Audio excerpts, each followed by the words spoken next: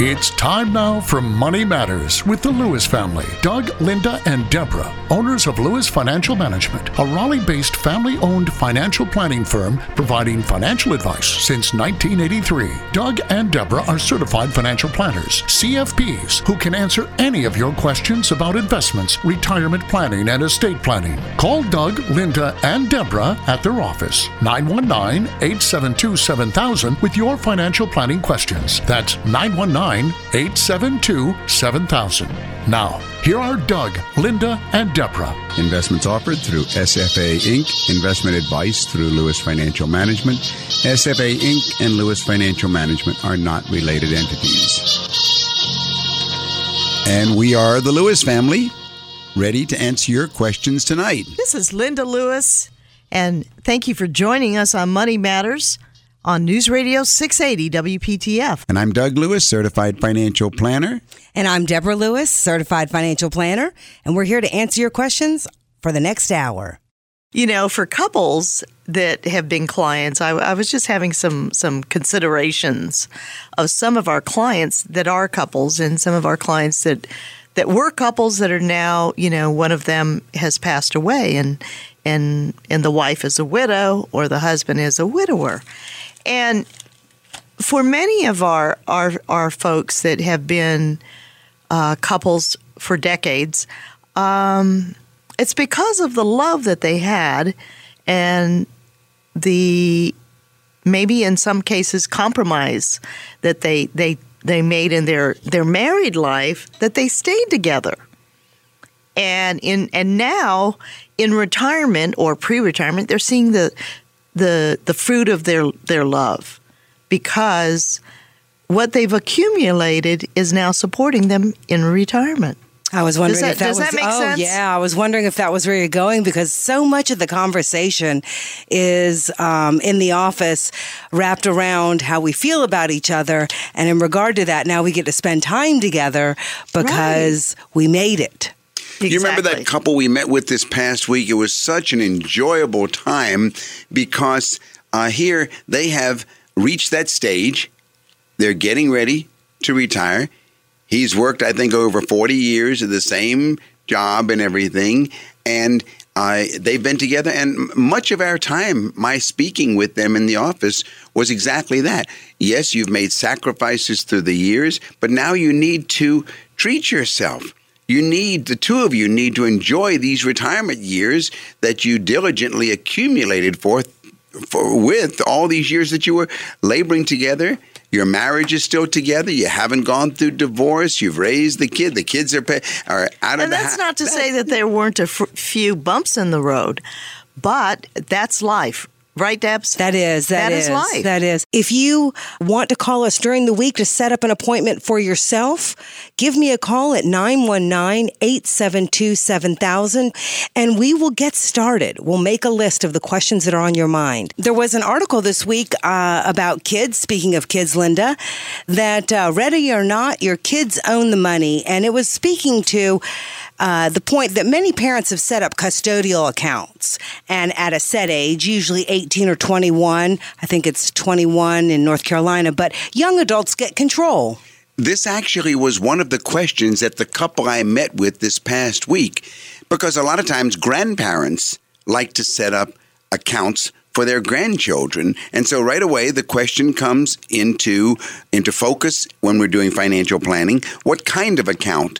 What kind of account can we use? You know, parents and grandparents have a lot to think about as their children approach adulthood. Will they go to college? Will they graduate? But there's one other thing. How are they going to handle these UGMA or UTMA accounts? And a UGMA, that's a Uniform Gift to Minors account or a Uniform Transfer to Minor account. Under Terms of Estates Uniform Gift to Minors Act or Uniform Transfer to Minors Act, a custodian controls these accounts while the child is a minor.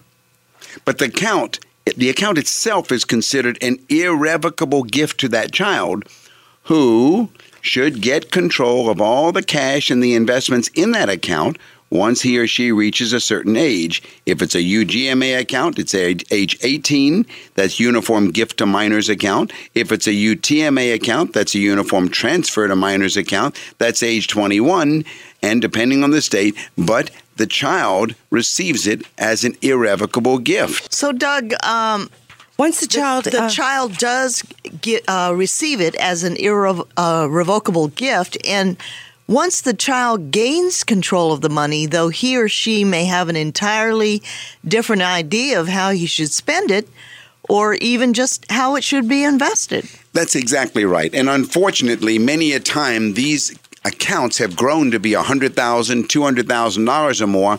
And did you really expect that 18-year-old or that 21-year-old to use that, that $100,000, $200,000 for college when maybe they think they would like to take a trip to Europe, or maybe they're going to be the next Beatles band and so forth? I mean, these things happen. And so the question comes up, and it did come up last week. What's the best way to do it and not give that huge temptation to the child? If you'd like further information, call us at 919-872-7000 or go to our website, DougandLinda.com. That's DougandLinda.com. Well, we do have UGMA accounts. That's one way, but that has the problem. And then the UTMA accounts, that moves the problem a couple years down the road. Still too young, in my opinion, and many clients don't want to do it that way. There's another way to do it. And how's that? Well, that's what we did with them. We decided, all right, why don't we go ahead and set up the account for the grandkids, but keep it in the name of the grandparents. I see. So it's earmarked for education costs, but legally, we haven't lost control. That's right. It's not an irrevocable gift. Legally, it's in the name of the grandparents. But now there was another objective that the grandparents, clients who came to see us, wanted to handle, and that was, is there a way that the parents could be reminded on a regular basis to contribute to their children's educational account, even though it was owned by the grandparents? And yes, we did. We set it up to where they can do an automatic, we call it a pay yourself first, but an automatic pay yourself first of $100 a month or $200 a month, right, into their children's account, which is owned by the grandparents. And that solves the whole problem. If times change and it gets to be a huge amount and the grandchildren don't look like they are destined to use it the proper way or the way that they hoped it was. Don't need it to let's say there's the other side. They get a huge scholarship, everything's paid for, and it instead has been used wisely for the family in other ways, whether it's the parents or the grandparents keep it for retirement needs. So that was it. That was the issue, and I think it doesn't go away. We find more and more of our clients that are interested in setting up accounts for their grandchildren to go ahead and take care of college needs. You're listening to Money Matters with the Lewises on News Radio 680 WPTF. And don't forget to go to our website, DougandLinda.com, DougandLinda.com. You can see a video of us and you can hear radio clips, find out more about how we treat clients in our office, and we also give away a free copy of the book Middle Class Millionaire to those who come to the office for appointments, as the couple last week received their free copy. And we're going to take a caller right now. Brian, what's your money matter this evening? This is Doug Lewis. Doug, I'm 27 and I've got an income of $94,000 a year. And I'm getting mixed comments on how I should invest my money. It's just a general question that I have. I'm wanting to build my portfolio as quick as possible, naturally, like everybody. Should I be more risk taker at my age, or should I try to be very conservative with my money at this point? It's got nothing to do with your age because of your income and your age. It's got more to do with the type of income, by the way, Brian. What kind of work do you do? I'm a manufacturer's rep. I get a 1099. It's straight commission. All right, so you're on straight commission. Yes, sir. Okay. Then you need to be more conservative than a typical guy, let's say, who's 45 years old, making $94,000, working for IBM. Right. Because you're in a feast or famine situation. That's very true. Okay. Are you married or single? I'm married. You married? Any children? I have 3 children. Oh, okay. Even tougher. Yeah, all right. That's right.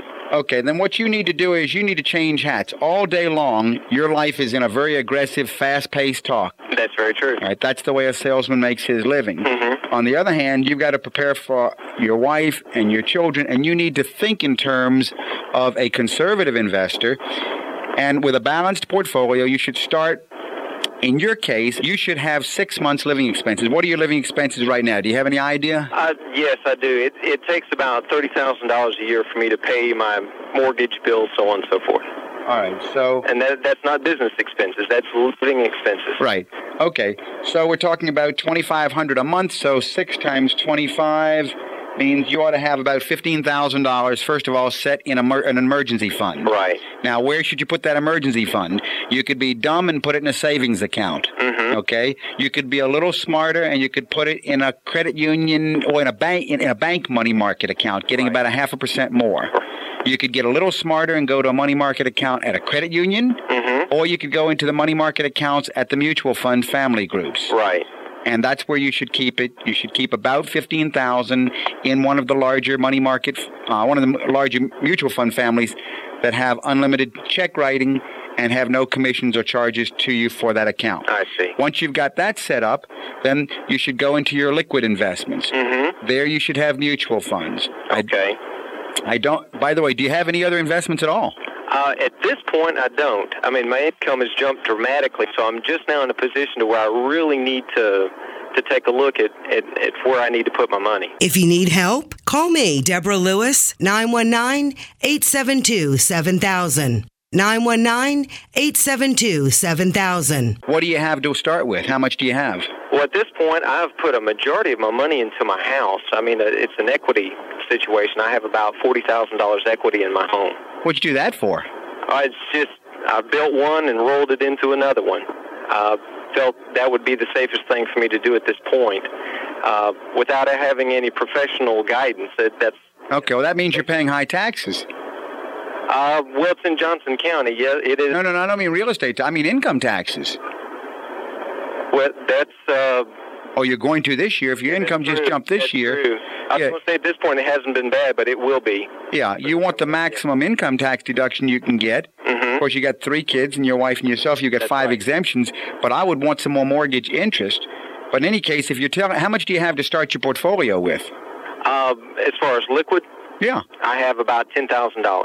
Okay, well, you can't do anything just yet. All you can do is start to build your emergency fund. Right. Okay? After you get your emergency fund built, one thing I would do, by the way, Brian, I would go ahead and analyze my living expenses closely and institute what we call a pay-yourself-first plan. Okay. In other words, take those living expenses. If you figure that you're living on $30,000 a year, all right, then run a tax analysis or contact me at my office during the week and I'll run a tax analysis for you.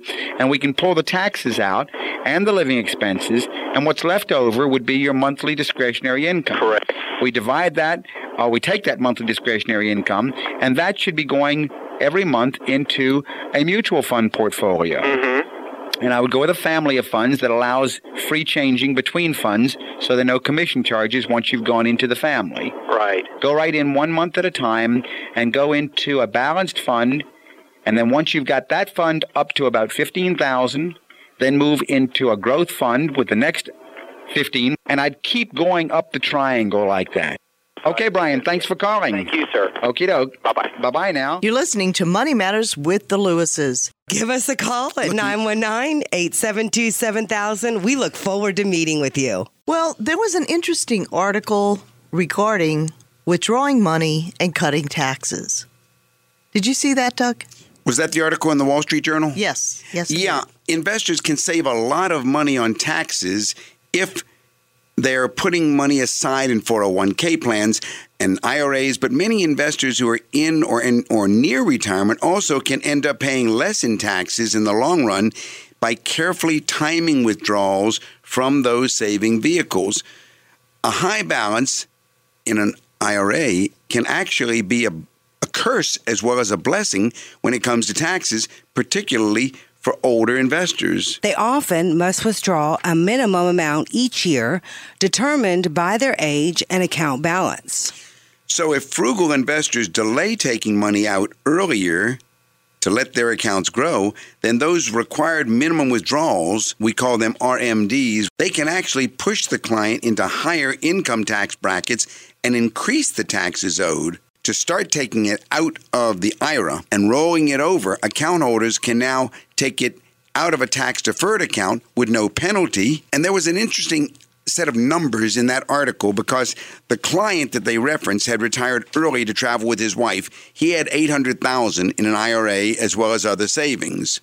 The article said that the planner recommended the man take out $30,000 to $40,000 a year, paying income tax on it, no penalty, of course, but put it into a Roth IRA where gains and payouts aren't taxed. Now, recently, that very client turned 70, and he's going to move into a higher tax bracket when he starts taking his required minimum. But at the same time, he's built up $500,000 in the Roth IRA. Wow. Interesting. And that doesn't have to come out. The Roth IRA doesn't have to come out. So it's much better to plan ahead, to have flexibility, better control of your taxes. Very interesting. It is interesting. Of course, it's very tricky. Calculating whether the strategy is worthwhile, it gets tricky there. Investors need to figure out which tax bracket they can end up in if they withdraw money from a tax-deferred account. But the difference can certainly be significant. Well, it can be significant. It really can, Linda. So it's definitely worth it to not just go by the old-fashioned thought, I'll just leave it there. Because when you take it out, you may be thrown into a higher tax bracket. You're listening to Money Matters with Doug, Linda, and Deborah Lewis. Call to make an appointment with Deborah Lewis, certified financial planner of Lewis Financial Management. Call 919-872-7000 or visit our website, dougandlinda.com. And isn't it true with some of the clients that we've met with? And, you know, there are a lot of folks, maybe to you, some of our listeners, you have adequate income and maybe you're still working and you don't need this extra income. But Uncle Sam is saying, hey, it's time for you to start taking it out because as you take it out of your IRA, the government's getting taxes, right? That's right. Of course, we're seeing more and more clients right now who are telling us this is the year. And I think that's the most important part is working with the certified financial planner allows you to take that 10 years or so ahead of time and say, well, I know what's ahead of me. How can I best plan? Can we do some scenarios and some what ifs? And if I'm not needing that money to live off of, how do I withdraw it the best way, the most tax efficient way? And like you always say, Doug, if we have two pockets on one pair of pants, we can definitely take money from a tax deferred account and have it invested into the personal side. And we're not losing anything. We're gaining something. All we're doing is moving from one pocket to the other pocket, but we're still in the same pair of pants. Yeah. That's exactly right. Call me, Deborah Lewis, certified financial planner at Lewis Financial Management. Call me at 919-872-7000. 919-872-7000. Now, you're reminding me also of some other well-known but not necessarily truisms that are out there today. And one of the biggest ones is running into a new fallacy. This is the study that typically said, well, the older you get, the less stocks and the more bonds. Right. You know, conventional wisdom says just that. People entering retirement should have a big portion of their savings, maybe 40 to 60%, invested in stocks to help their nest egg grow over time. And then as they age, all but the wealthiest should gradually reduce their stock exposure. Market declines. But there's been a new study that just came out that says exactly what I've been saying for a long time. But the study comes from a very reputable source. Okay. The Journal of Financial Planning. That's right. The Journal of Financial Planning is calling this traditional advice into question.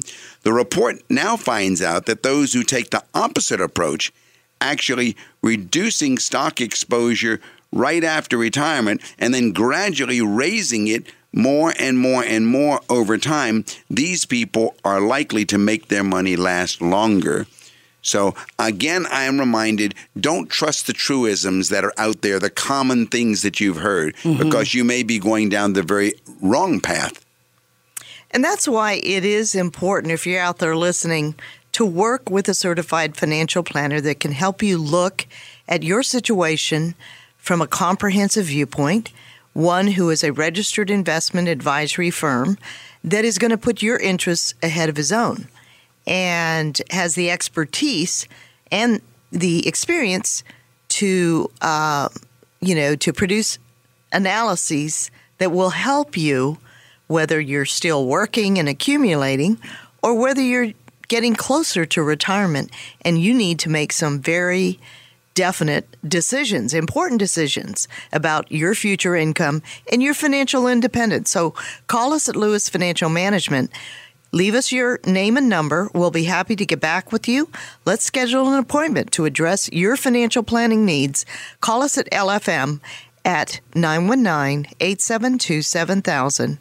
That's 919-USA-7000. Well, you are touching on a very delicate subject, Linda, because this really is getting more and more press now, the matter of who is watching out for you. Money Talks News on MSN News had a very interesting discussion. The writer said several weeks ago during a regular face-to-face chat about my Roth IRA investment choices, I asked my financial advisor if he'd be willing to sign a fiduciary pledge.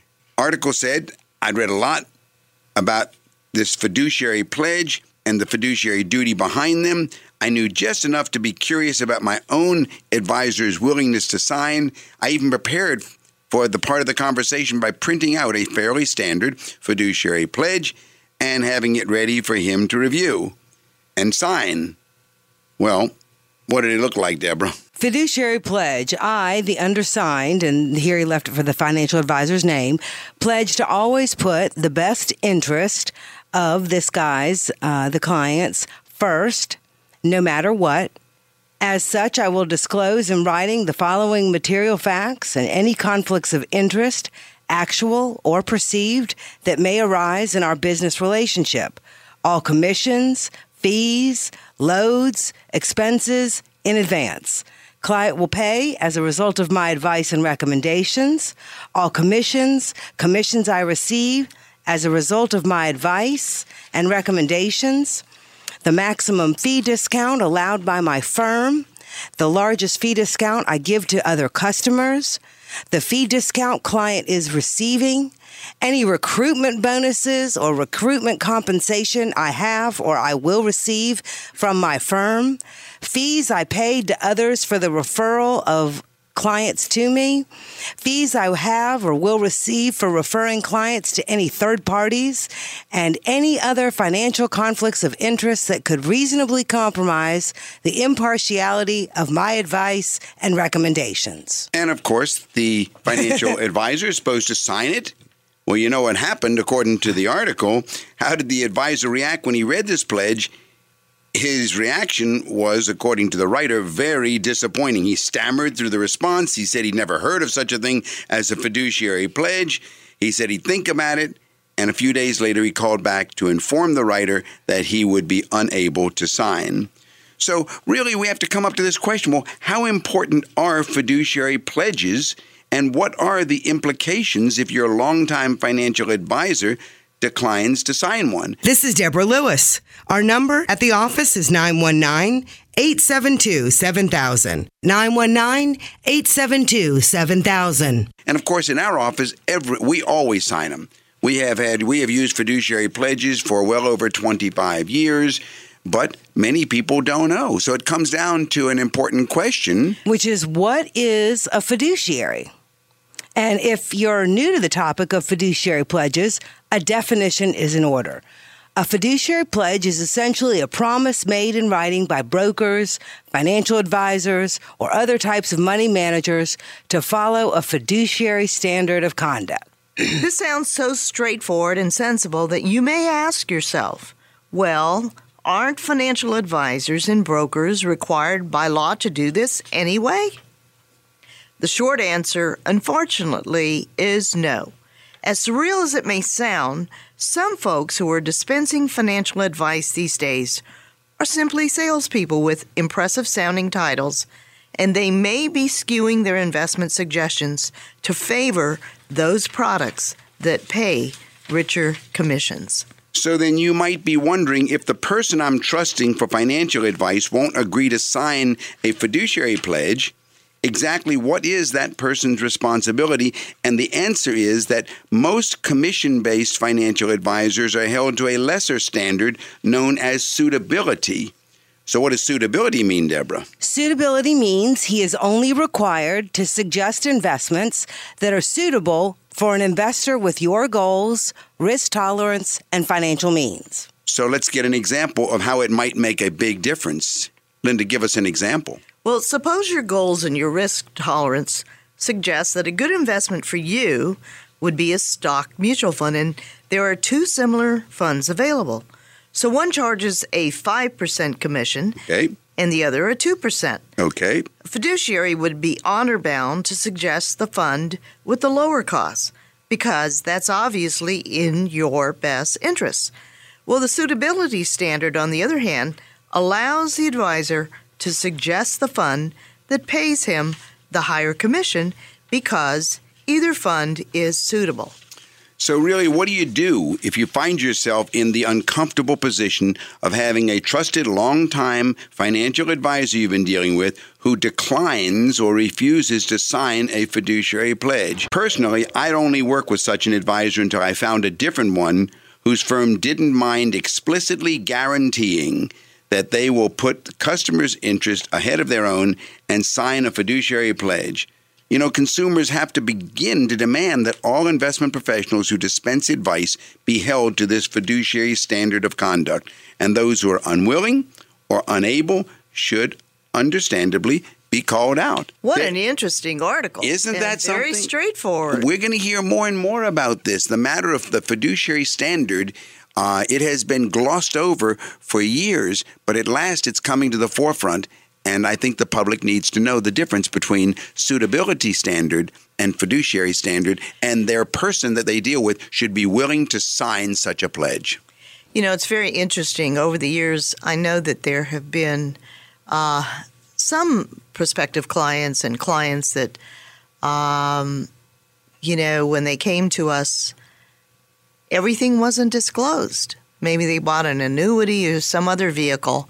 And it is important that everything be disclosed. Wouldn't you agree, Doug? Absolutely. It's the investor's right. You have a right, it shouldn't even be thought of. You have a right to know everything because it's your money. Another interesting topic has to do with nest eggs, Social Security, and Roth conversions. Say someone has a tax-deferred account, a non-Roth, Okay. with a contribution value, meaning that's what they contributed, of about $200,000, and a current value of $600,000. What if the entire $600,000 was placed in a federal and state tax-free municipal bond for 1 year and then withdrawn? Would there be taxes on the $400,000 gain, even though it is withdrawn from a tax-free investment? You would not imagine how many people ask me the same question.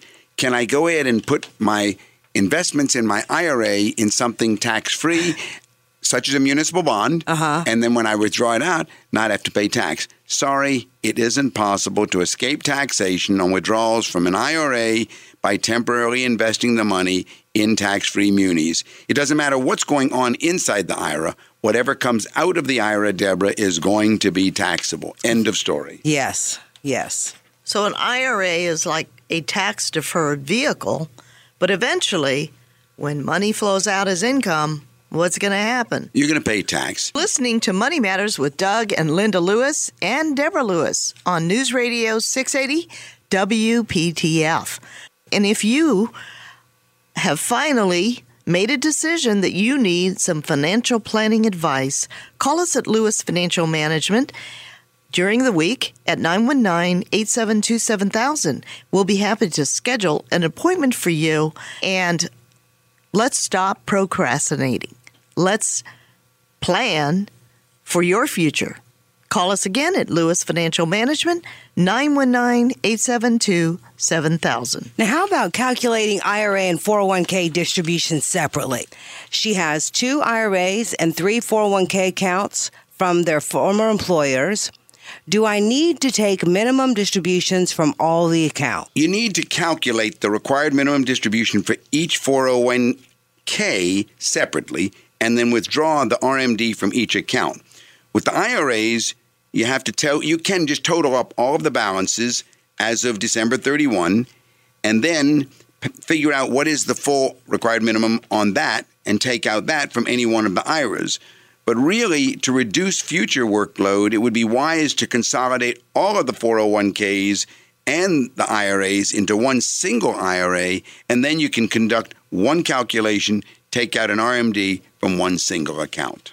There are a lot of folks out there with questions about IRAs and 401ks. Well, it's a lot of those people you're talking about, Linda. I mean, this is the generation that's running into the issues of we're coming into that period when the IRS says they want their piece of the action. Yes, indeed. Margaret, this is Doug Lewis, certified financial planner. How can I help you?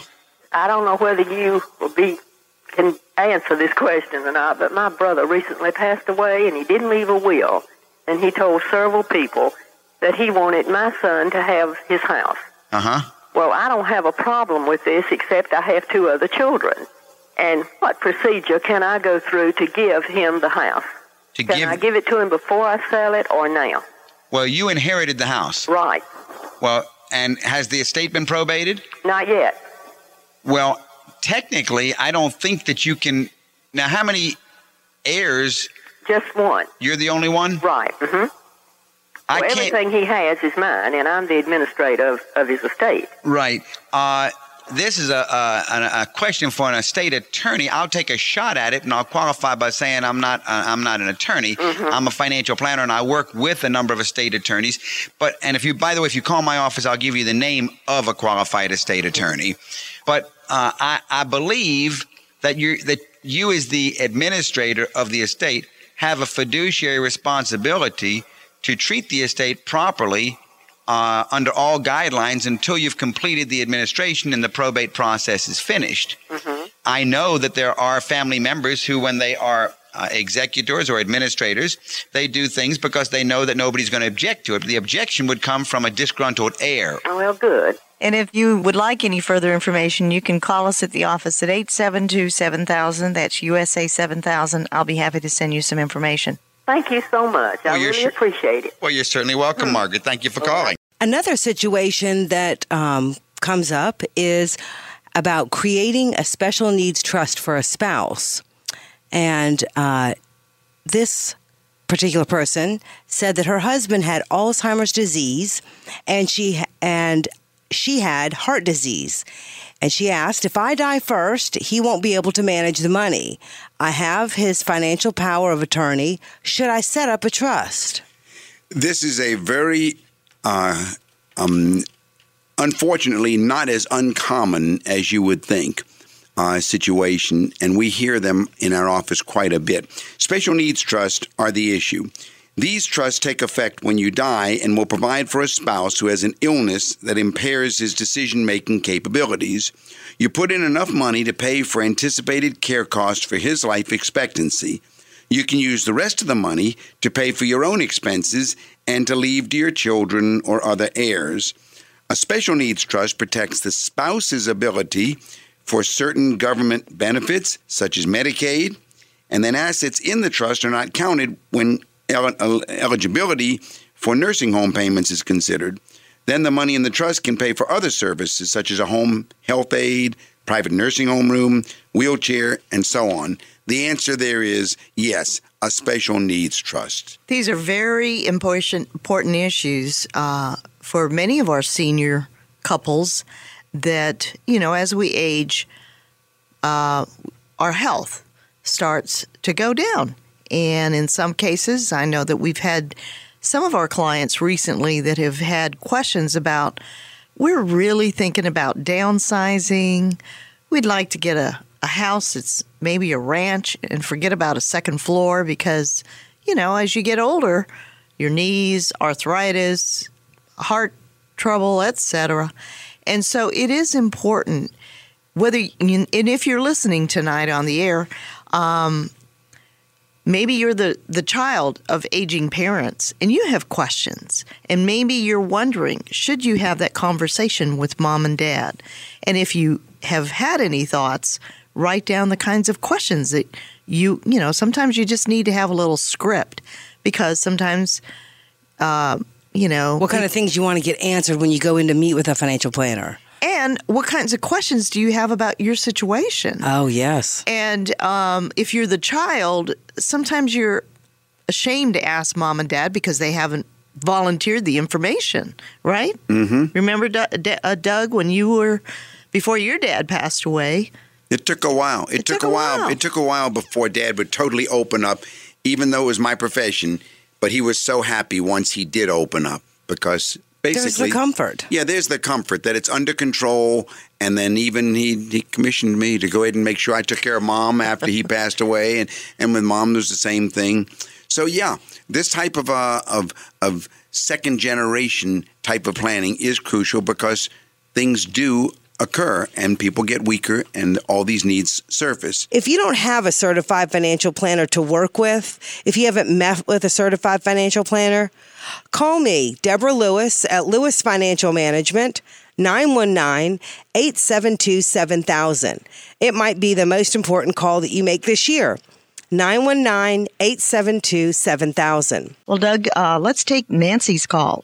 Hi, Nancy. This is Doug Lewis, Certified Financial Planner. How can I help you? Hi. Thank you for taking my call. All right. I won't bore you with all the gory details, but my husband and I kind of got started late in our financial planning just by some things that happened. But anyway, what I wanted to ask you is, we have two homes. We have one, a vacation home, and then just our primary residence. And I wonder, how smart is that to let real estate be part of your financial planning for the long term? We're thinking that, if we had to later in life, we could sell one of the homes and we would have that money and maybe it would appreciate through the years. Boo. Bad move. That doesn't make sense? Bad move. Okay. Let's get a little closer, though, into some numbers. For some people, it's fine, but my knee-jerk reaction is boo, bad move. Okay. Let's take a look at some numbers. How old are you? I'm 40. 40 years old. How old's your husband? He's 44. Husband's 44 and wife is 40. Any children at home? Yes. How two teenagers, 13 and 16. All right, two teenagers. Income of the husband? About 45. 45. Income of the wife? About 35. 35. 70, 80,000 combined income. Investment portfolio, what does it look like on the non-retirement investments? It's pretty low. We have about 5,000 in stocks and bonds, and we only have 500 in savings. Okay. So basically no investment portfolio. What about on the retirement side? I have retirement at work, and I think it's maybe 46, something like that. And husband's retirement plan? He has nothing. No retirement plan. Okay. Let's go over to the residence. How much is the residence worth? Each one is worth about $120,000. $120,000. One of them we just bought. Okay. So. And what's the equity in the vacation home? It's $20,000. All right, $20,000 equity. So you had $20,000 to invest somewhere, and you put it in the vacation home. Right. Okay. Well, you're right. When you began by telling me it's not a real pretty picture. It's really an accident waiting to happen, and it scares me looking at a situation like this.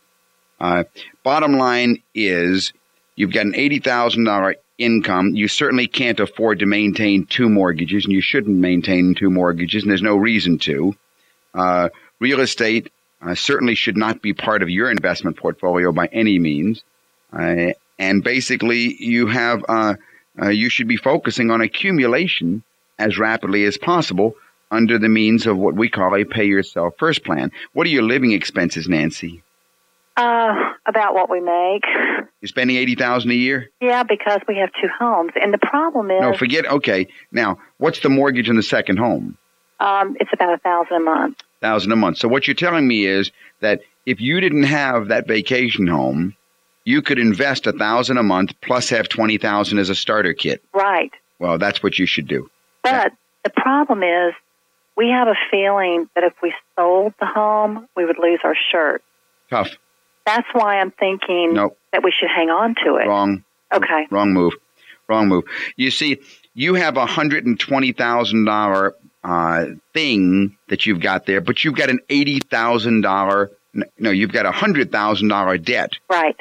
Well, if all it means is when you say lose your shirt, you might lose your $20,000. Right. But you're not going to lose. But I don't like you sitting there with virtually nothing in savings. Your husband having a zero retirement plan. You having barely nothing in your retirement plan. 2 teenagers at home, and you are saying that I could be investing at $1,000 a month into mutual funds, but I'd rather have an IOU of $100,000. Yeah, well, we wouldn't rather have it. We just have a feeling that it might be hard to get rid of. Well, I'd get rid of it anyway. So take out a pen and paper, write down our number. It's 919-872-7000. Hold on to that pen and paper, and maybe you'll get some ideas of things you should talk about. Okay. I'd get out of it, and I'd just the same thing as if you bought yourself a stock, and it was down 20,000, and you lost. Well, you lost and go on. Right. So just cut our losses.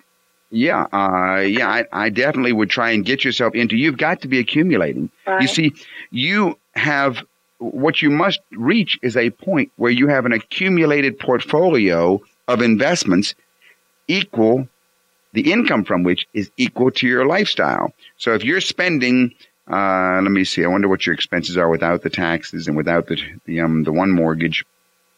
Let's say that maybe you're spending about $60,000 a year. Mm-hmm. Okay. Well, that means you need roughly, say, $700,000 in an investment portfolio. Okay. Because that could produce the $60,000 a year income, which would give you the security that you're after. Okay.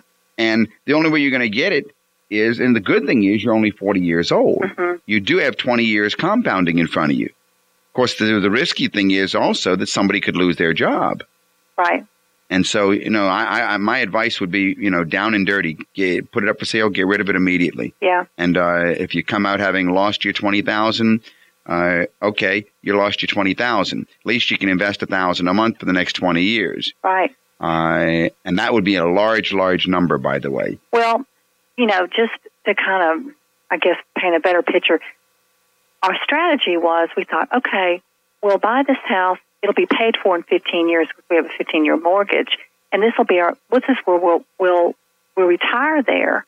But you know what? It's going to be too much house for us and too much yard, and it's like we won't. Besides, what good does it do to retire and have a house paid for and have no food in the refrigerator in the kitchen? I know. You can't eat that house. Yeah. Financial security isn't the home. Financial security is the income stream that supports the lifestyle. So many people have that confusion. They think if they're going to have that big house with brick and mortar paid for, right. But that's not financial security. Right. Okay. Well, thank you. That's You're kind of what we've been thinking, and you've confirmed that for us. Good for you, Nancy. Thank you. Okay, and good luck there. Nancy, if I could send you any information that we have, I'll be happy to do so if you'll just call me at the office. Okay, and what's that number? And that number in Raleigh is 872-7000. It's USA 7000. Thank you very much. All right, and take I'd like care. to hear the day you get the house sold. You call me on the air and let me know you did it. All right, thank you. Thanks, Good Nancy. luck. Bye-bye. Thanks. That was a great call. Doug, what is the definition of financial planning? Well, this has been a very contentious issue, Linda, on defining for the public, first, defining legally for state legislatures, because there are bills before a number of legislatures constantly about how to protect the public from abuse and fraud and so forth and so on. And it always boils down to two issues. Number one, the holding out provision. Who has the right to hold himself out as a financial planner? And number two, what is the definition of a financial planner and financial planning? So the IAFP, that's the International Association for Financial Planning, did finally decide on a definition, and it goes like this. Financial planning is the process of providing advice and assistance to a client for the purpose of achieving the client's financial goals. I think that's a wonderful definition. It focuses on advice and assistance. If you give advice, aren't you supposed to be licensed to give advice? Not licensed. You must register as a registered investment advisor with the Securities and Exchange Commission. Anyone who receives any fees for advice must register, and if he does not give you a copy of what's called the ADV form, that's the advisory form, which discloses his whole history, his past, his fee schedule, education, and everything. If he does not give you one of those, then he is in violation of the law. Furthermore, if he is receiving fees and has not filed, he's in violation of the law. But in any case, that's the definition they agreed on. Financial planning is the process of providing advice and assistance to a client for the purpose of achieving the client's financial goals. And there was some explanation that went along with it, Linda. The explanation had to do with the process. What is the financial planning process? And the process, they agreed, includes 6 basic steps. Step 1 was data gathering. And number 2, goal setting, setting goals. Number 3, identification of financial problems. Number 4, preparation of written alternatives and recommendations. That's a written plan. Number 5, implementation of the agreed upon recommendations, an implementation schedule, an action plan. Right. And number 6, revision and review of the plan. That's the process. If you have a question and would like to ask it either after hours or have me call you back after the show, feel free to call the office, 919-872-7000. That's 919-872-7000. You know, when some people call in at the office and they want to come in and have an appointment with you, we've always suggested to them to sit down with their spouse or sit down with a legal pad and just write down what are some of the concerns, what are some of the questions that you have about your own situation, and discuss with your spouse what are our goals, what are our objectives, and what are our needs now at this time. Right. That's the goal part. And the data gathering, you know, when anyone comes in our office, you always ask them to send the 5 keys, right? And what are those 5 keys? Well, the 5 keys would include a person's federal and state tax returns. Right. That's the first thing. Secondly, either a financial statement or a list of their assets and their liabilities, and that's all inclusive. That would include any income from rental, et cetera, et cetera. And then thirdly, projected income and also what their withholdings or their quarterly estimates would be for their taxes. That's number 4. And then the last thing, number 5, would be a list of their living expenses. That's the most important. Estimated living expenses. Right. They also went ahead and said that comprehensive financial planning will include the basic areas of financial planning, along with any other concerns or areas of concern to the client. Now, the basic areas are a financial statement analysis, investment planning, income tax planning, risk management, retirement planning, and estate planning.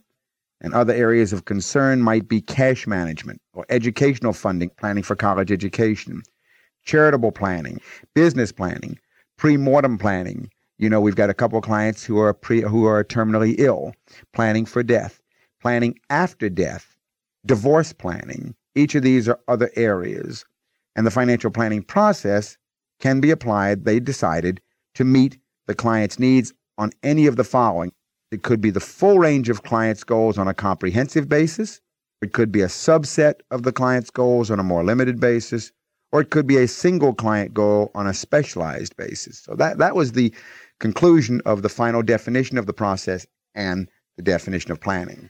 You know, Doug, when a person thinks about financial planning, it doesn't matter if they're only making $24,000 or they're making $250,000 or $1 million. We've had them all. The principles are still the same. And I have spoken to hundreds of people. And, you know, each one of them has their own little scenario, but each one's need, you know, needs to be addressed. And there are some very basic financial planning principles that are used in each situation. You're right, Linda. My office number is 872-7000. If I can help you anymore, give us a call during the week. Thank you for joining us on Money Matters. You've been listening to Money Matters with Doug, Linda, and Deborah Lewis. Money Matters provides you with a personal financial hotline on any subject where money really matters. For more information, you can call Doug, Linda, or Deborah in Raleigh at 919-872-7000. That's USA 7000. Listen again next Saturday and Sunday at 5 p.m. for Money Matters with the Lewises on 680 WPTF.